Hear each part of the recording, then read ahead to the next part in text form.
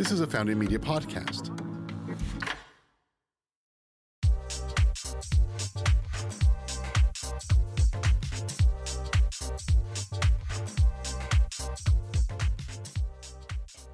Hey everyone, welcome to another episode of Founding Austin's Up and Comers, a podcast about Austin's vibrant innovation sector and exciting startup boom. I'm your host, Heather Wagner-Reed. So we're continuing our show this week with a fascinating interview with John Higley and Stefan Schuster of EQO Life. They have a startup that just completed and won a major cash prize from the Mass Challenge Texas Accelerator Program. We totally geeked out in this interview. We talked about how their cutting-edge technology works and how they monitor aquatic invasive species to protect our water resources. It's a huge issue. We recorded this interview live during South by Southwest this year at the Long Center. So let's jump in and hear more from John and Stefan.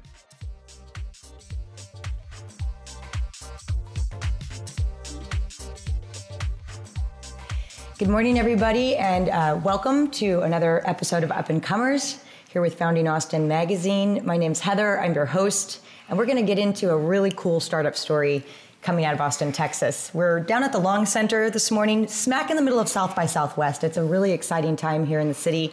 And before we start, I just want to thank Richard's Rainwater and Brain Juice. Yes. We're drinking this morning, too. Brain Juice for their support of our episode this morning. So, welcome to my two guests, John Higley and Stefan Schuster. Good morning. Good morning. I'm just so excited to have you on the show today because I've had the pleasure of getting to know these guys recently and hearing their startup story, and it is really a disruptive, innovative concept that is so good that we just had to have them on today. So awesome, thank you. Thanks for being here. Thank you. Yeah. So their company is called EQO, and I'm going to let them tell you a little bit more about it. Why don't you start, John? Sure. So EQO or ECO, we started probably around 2016. I first started doing the research for it. We help water resources with aquatic invasive species like zebra mussels that have been plaguing Austin by using next generation genetic technologies. My background is in mostly cancer research. I'm a molecular biologist. I did a lot of early stage cancer diagnostic platforms, microbiome analytics to an extent, and biopharmaceutical development. And so we're essentially leveraging those technologies to help the environment. So we do really early stage detection, so we can do prevention, but we also do risk management, mitigation, things like that. So there's certain technologies that we employ that are not currently on the market from other companies. And so we can determine things like, are they alive or are they dead, which seems simple, but it's not something that can be determined right now except for by us. But we can also look at how they're responding to treatment. So if they're experiencing stress early on, later on stress, this allows you to kind of make better mitigation decisions. Also, predicting spawning, things like that.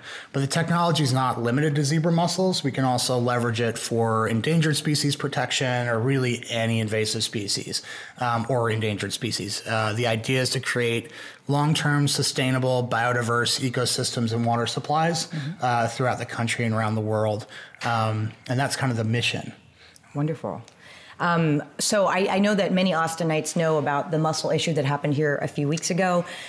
Maybe, Stefan, do you want to talk a little bit more about what happened and why this is an issue or potential epidemic? Absolutely. And so I met John 3 years ago at a conference and heard him speak about his technology. And my background is in water resources and supply. And so I immediately knew that our water suppliers in Texas are facing a big issue in regards to the zebra mussels because of the impact that it has on how much power we use, how the water quality is affected in the lakes. And so if you've been using the Highland Lakes over the last 2-3 years, you've started to see their lakes are getting clear, the water quality is changing, and that has a big impact on how our water comes to us. And so what happened with the city of Austin is something that could have actually been prevented with our technology because we would have been able to detect the problem before they turned the pipe back on. Right. And so what happened was they turned the pipe off, let it dry out, basically turned it back on without knowing that it was totally covered with zebra mussels on the inside. So we watched a bunch of dead organic material into our drinking water. That will happen to other water suppliers in the area, and so we're trying to prevent that. Wow. I think as a normal citizen in Austin, these are things you just don't even think about or anticipate until it happens. That's right. So, that's just something that's so fascinating to know that behind the scenes, this type of science is actually, well, your science being brand new, but this type of issues going on. Absolutely, and it's coming right out here out of Austin. That's what I think is really exciting, is that we're starting here in Austin, and it's a problem that's very much developing here in Austin for our city and our regional water supplier. So we're presenting a solution at a time where everybody's looking for one. So the timing couldn't be better. Wow. Yeah, and you guys were all over the news when that happened. Exactly. So you're basically thought leaders on the issue, I think, right now. So this is not something that's obviously just happening in Austin. It's a global issue. I'm curious about, how this could work with governments around the world, I guess, for that matter. Yeah, so obviously the zebra and quagga mussel problem is a big issue here in the U.S., also in Canada, also in Western Europe. And there are additional invasive species all over the world. I mean, as people have expanded, they move around, shipping, things like that. Invasive species get moved from place to place. And the concern is, what may be a normal native species in one environment is invasive and can take over and change an environment where they show up. And it seems kind of like, well, what's wrong with a couple extra species? The problem is that they take over the environment to an extent that it makes the environment a lot less biodiverse. And in biology, basically, diversity is the best way to have a sustainable ecosystem. The more diversity you have, the more it's able to respond to pressures. So governments around the world are impacted by this. The State Department there are treaties around this that the State Department has to get involved in. So it's really a global issue, and our technology can be applied pretty much everywhere, and especially as we become a more interconnected society, and as global warming changes, migration patterns and things like that, we're only going to see increased issues with invasive species and loss of habitat and usable drinking water if we don't act now. So I'd like to talk more about the technology. So how does it work? Sure. What is the concept? Is this something that, let's say I want to have it in my backyard. Is that even possible? It sure is. I mean, it'll be a little pricey for an individual citizen to have it in their backyard, but essentially we have kind of an automated sampling platform. Mm-hmm. So it gets installed at a point of critical infrastructure, like a dam, or at a point of most likely entry. So dams and marinas, these things, zebra mussels travel mostly and invasive species in general, travel largely by recreational boaters. So clean, drain, dry, all that kind of stuff. So this platform goes in, it's got a series of these, what we call sample collectors, that essentially concentrate biological samples over a series of filters. And then we have a special proprietary buffer that goes in and stops the degradation of any DNA and RNA, which are the kind of what we're going to be measuring in the lab. So that kind of preserves it or kind of pickles it and keeps it in the state. So it allows us to kind of take a snapshot of what's going on at that moment. And then the person who operates it or, wherever it is, all they have to do is swap out sample packs and ship it back forth to the lab. So we're constantly sending them updates about what's going on in their lake. And they're constantly all they got to do is pop it out and pop a new one in. And you program the whole thing from a cell phone. It's run on solar power, on a solar panel. It's pretty low maintenance piece of equipment. I love the DNA aspect of this. So this is where you're taking your background in cancer, right, applying it to bioscience or biotech. Right. So can you talk a little bit more about the science there? Yeah, sure. Absolutely. So DNA, as we all know, is kind of the blueprint, right? Or it's more like a library of blueprints that's in every cell of the body. DNA is a very stable molecule. It doesn't break down very quickly. It persists in the environment for a pretty long period of time. So we can collect DNA off of pretty much anything, particulate matter, dead skin cells. If something else eats a zebra mussel and poops it out, we can find that, all of that stuff. And then you can also measure it and figure out exactly how much. So that gives you a nice baseline. It doesn't tell you if the thing that you're reading is alive or dead, though, because DNA can float around for quite a while. RNA, if we remember our central dogma of biology, right? It's DNA transcribes into RNA. RNA is a more transient molecule. It's very fragile. It breaks down extremely quickly. And then that gets translated into protein, which does all the actual work. So the RNA, since it breaks down very quickly, if we can capture that at the source, which our technology does, then that allows us to take a snapshot of what genes are on or off at the time. Mm-hmm. So we can determine, is it alive or dead by looking at, is it metabolizing or not? And we can determine if if it's experiencing stress, because there's all these different genes that get turned on whenever you or a zebra mussel or anything else experiences stress. And there's different families, obviously, different species have different ones that they utilize, but the zebra mussel is fairly simple. So it's pretty easy to just kind of figure out what it's doing and why it's doing it based on what genes are turned on and off at that moment. Well, I got to say, I was there the night that you guys won a very big prize with Mass Challenge. Yep. So there's obviously a lot of innovation around this concept, and this company is super disruptive. And so I just wanted to ask you, Stefan, if you could talk a little bit more about that experience, because y'all were the big winner that night for the Mass Challenge Accelerator, and you've done a lot of other accelerators in the past few years, and you're going on to do more. And it's fascinating that everybody's supporting you through this process. So absolutely. Tell us more Austin's about a that. fantastic place for that community, and Mass Challenge has been really great to us. It was a really great place to get with mentors and have a really good idea of how to structure our business and be successful in terms of growing and thinking about things that we haven't really even encountered yet in terms of scaling, getting our companies ready for the types of things that are going to happen from here on forward, with the types of successes we're going to have. So it's really great to be able to be working in the accelerator environment with a disruptive technology, because there's others like-minded individuals around you at all times who can help you, whether it's something that you've never dealt with on a marketing perspective or on fundraising perspectives, you're always exposed to really great mentors and resources to be able to solve your problems. And so Mass Challenge was fantastic to be able to be part of such a large group, and it's competitive. You start with 400 companies at the beginning, and then I think 64 accepted ultimately, or 84 accepted, and then making it into the final 16 and kind of getting to a point where you really realize that there's something big happening. And Mass Challenge and that win has been fantastic. They won $100,000, and that's one of the biggest cash prizes. That's right. It was the largest cash prize. Yeah. Well, there were two $100,000 cash prizes. That was the largest tier. That speaks volumes to also how really the mentors were the ones involved in helping select these winners, and I guess just you've got a lot of people supporting you. Absolutely. Now you're working at Capital Factory. That's right. Are you involved with their accelerator? We are. Okay. Yeah. So we've been through a few. We started out, when I started this, I was, a scientist. I had a startup previously, but I was the white lab coat that they rolled in to talk science. That was a biopharma company.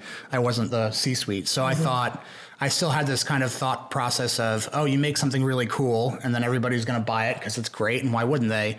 And that's not how business works at all. Right. So I kind of had to learn that along the way. And Cindy Walker-Peach was a big part of pushing us to go to ATI's program that UT puts on called SEAL. That was the first one. That was kind of an intensive summer accelerator program. It was essentially like an MBA for entrepreneurs, but condensed into a summer. And that was super helpful. We met some great people there. David Altunian is one of our big advisors. Yep. He was running it at the time. Hi, David. Yeah. Hey, Shout out to David. You better be watching. And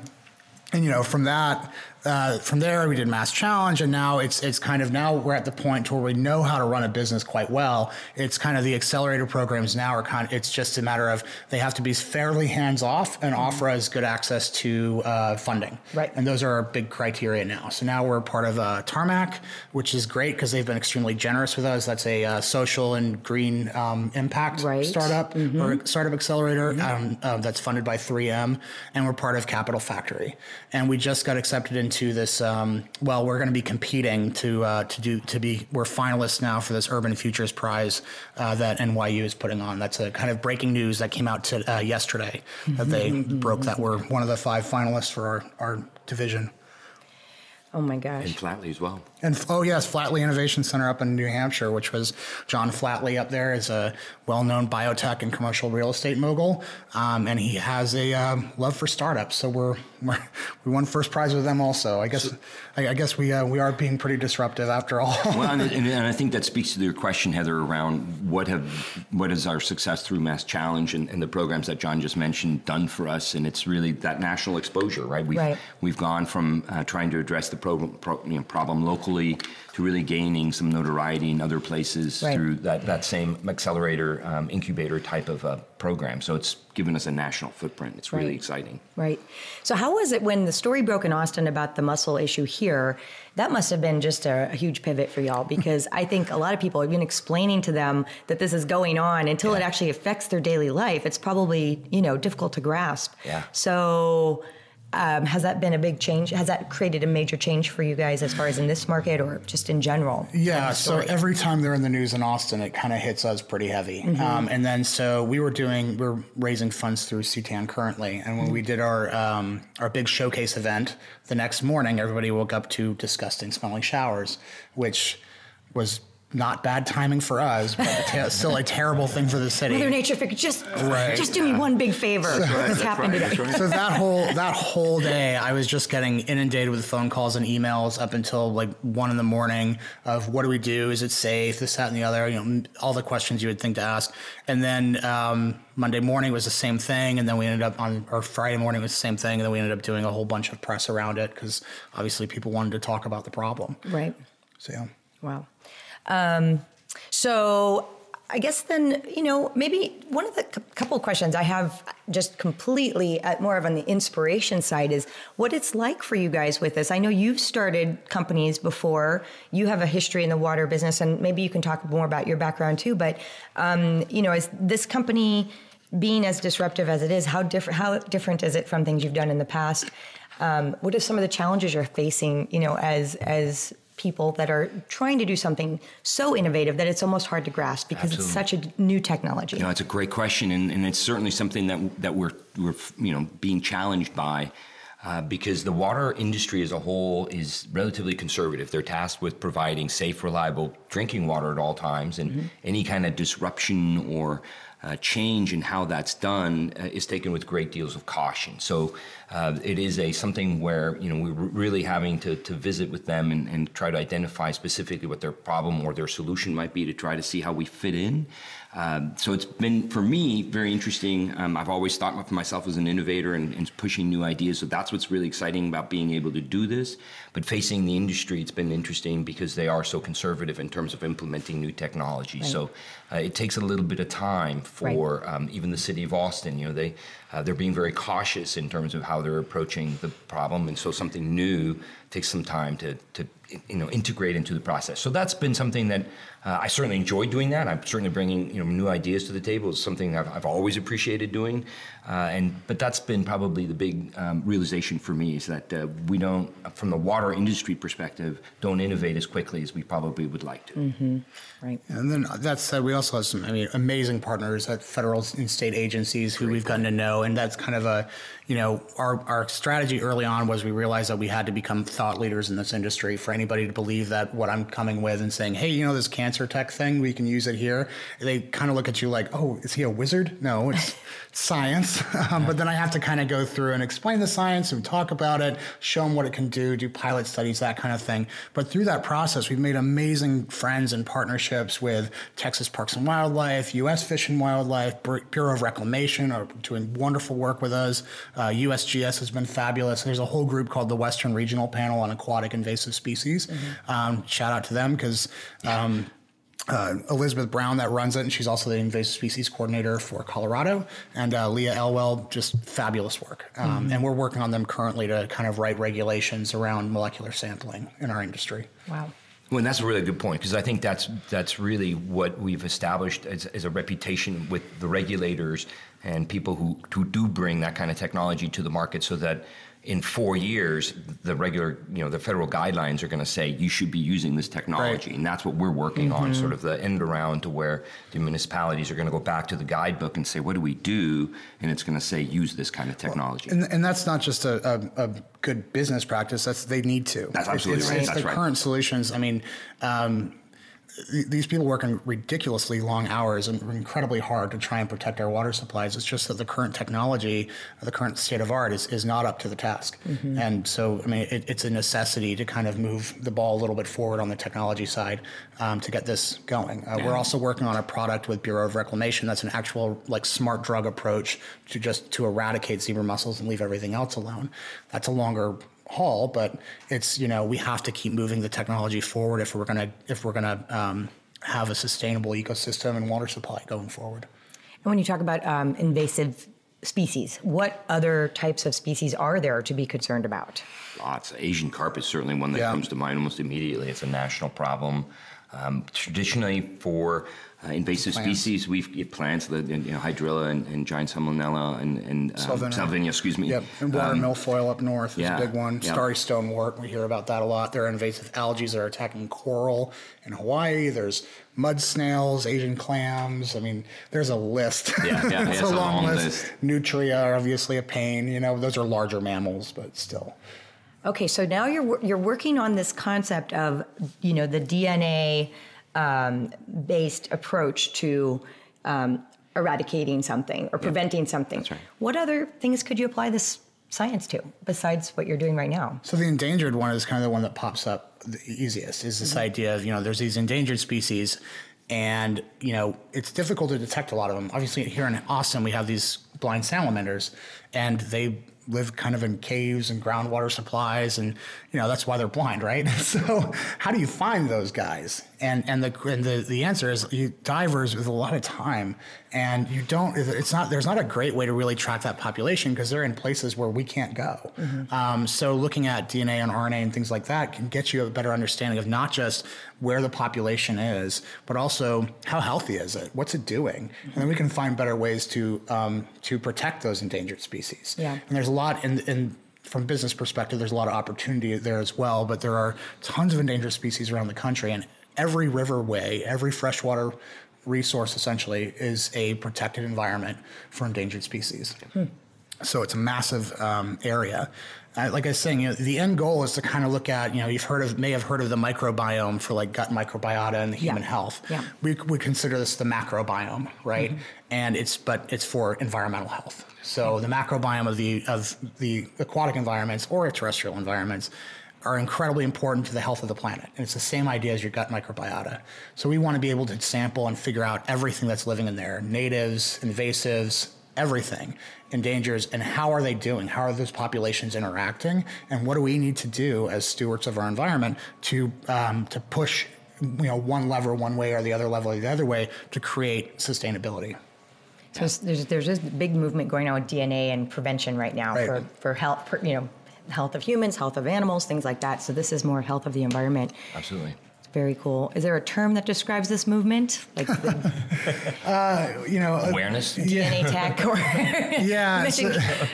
wow. We usually get lumped into, we're ostensibly a biotech company, but we usually get lumped into envirotech, clean tech, something along those lines. We like to say we're a SaaS company, a science as a service company, which always gets a laugh from certain types in the investor world. That's right.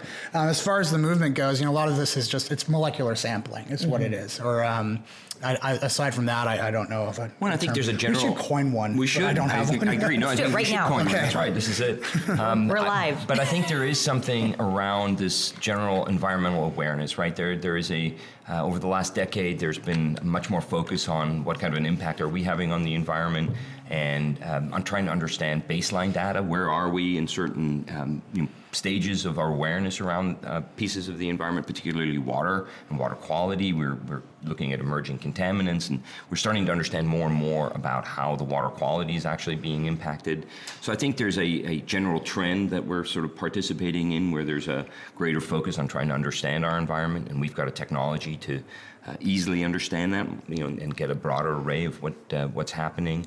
And coming back to your question around, in John's answer around endangered species, native mussels are a major issue in our Texas rivers currently, and it's something that is going to significantly impact the supply side of things, how much water is coming down the river in order to protect those habitats. And we don't understand much about those mussels yet. They're going to get listed this fall as endangered, and we don't really know what to do. Again, our technology can help characterize those rivers and let you know where and what kind of condition those mussels are in. So we see a lot of application in that general awareness around what is the quality of our environment, right? So that's environmental quality assessment. Maybe that's the term we're trying to work on, but something like that. Right. Well, I think it's awesome that you're here in Austin and launching this company. We're super here in excited. Texas, and I know it's going to blow up, and it's just a matter of time. And just great to get this interview while we can, because you're going to you're going global. We'll always make time for you, Heather. Yeah, absolutely. This is fantastic. Thank you for the opportunity. Where can people learn more about you guys? So our website is EQO.life. You can go there, and then we always are happy to take. We try to be as open and accessible as possible to the community. So send us an email through that. We have a contact section on there. But again, the website's EQO.life. And yeah, I think that's the best place. Yeah, absolutely. Yeah, Okay. I'd love to come talk to you. You Yeah, can check out some thanks. of our many press appearances. That's right. That's right. Become fans of social media. Yeah. This is the best one so far. It's fine. Yes. Well, thank you so much for being here, especially you, during Heather. South by. Indeed. We're just thrilled that the timing's perfect. It is May perfect, you yeah. disrupt the South And by. a beautiful view. Thank you. And come out of Right. Austin with swinging. So Awesome. thanks for being here. Thanks, Heather. Thank you so much. And thank you to Richard's Rainwater and to Brain very Juice. good. And to because, Brain Juice, again, that's right. One of these. I'm so excited about this. And the Long Center for having us here today. We love your space. We want to come back. And to all of you for listening to Up and Comers. Thank you. Thank you so much again, John and Stefan. I know even after the microphones turned off today, we couldn't stop talking. I am super excited to see what your technology is going to do in the world and what's going to happen next. Appreciate you being on the show. The Up and Comers team is hosted by yours truly, Heather Wagner-Reed, produced by Mariah Gossett, and our audio and video engineer, Jake Wallace. Special thank you to Dan Dillard and everybody at the Founding Media team for your support. Hey, if you're enjoying the show, make sure you've subscribed on your favorite podcast platform. Hey, maybe leave us a little 5-star review to help other people find the show. And you can follow me personally at Juice Consulting on Instagram. That's my company. For more information, the link is in the show notes. Thanks for listening.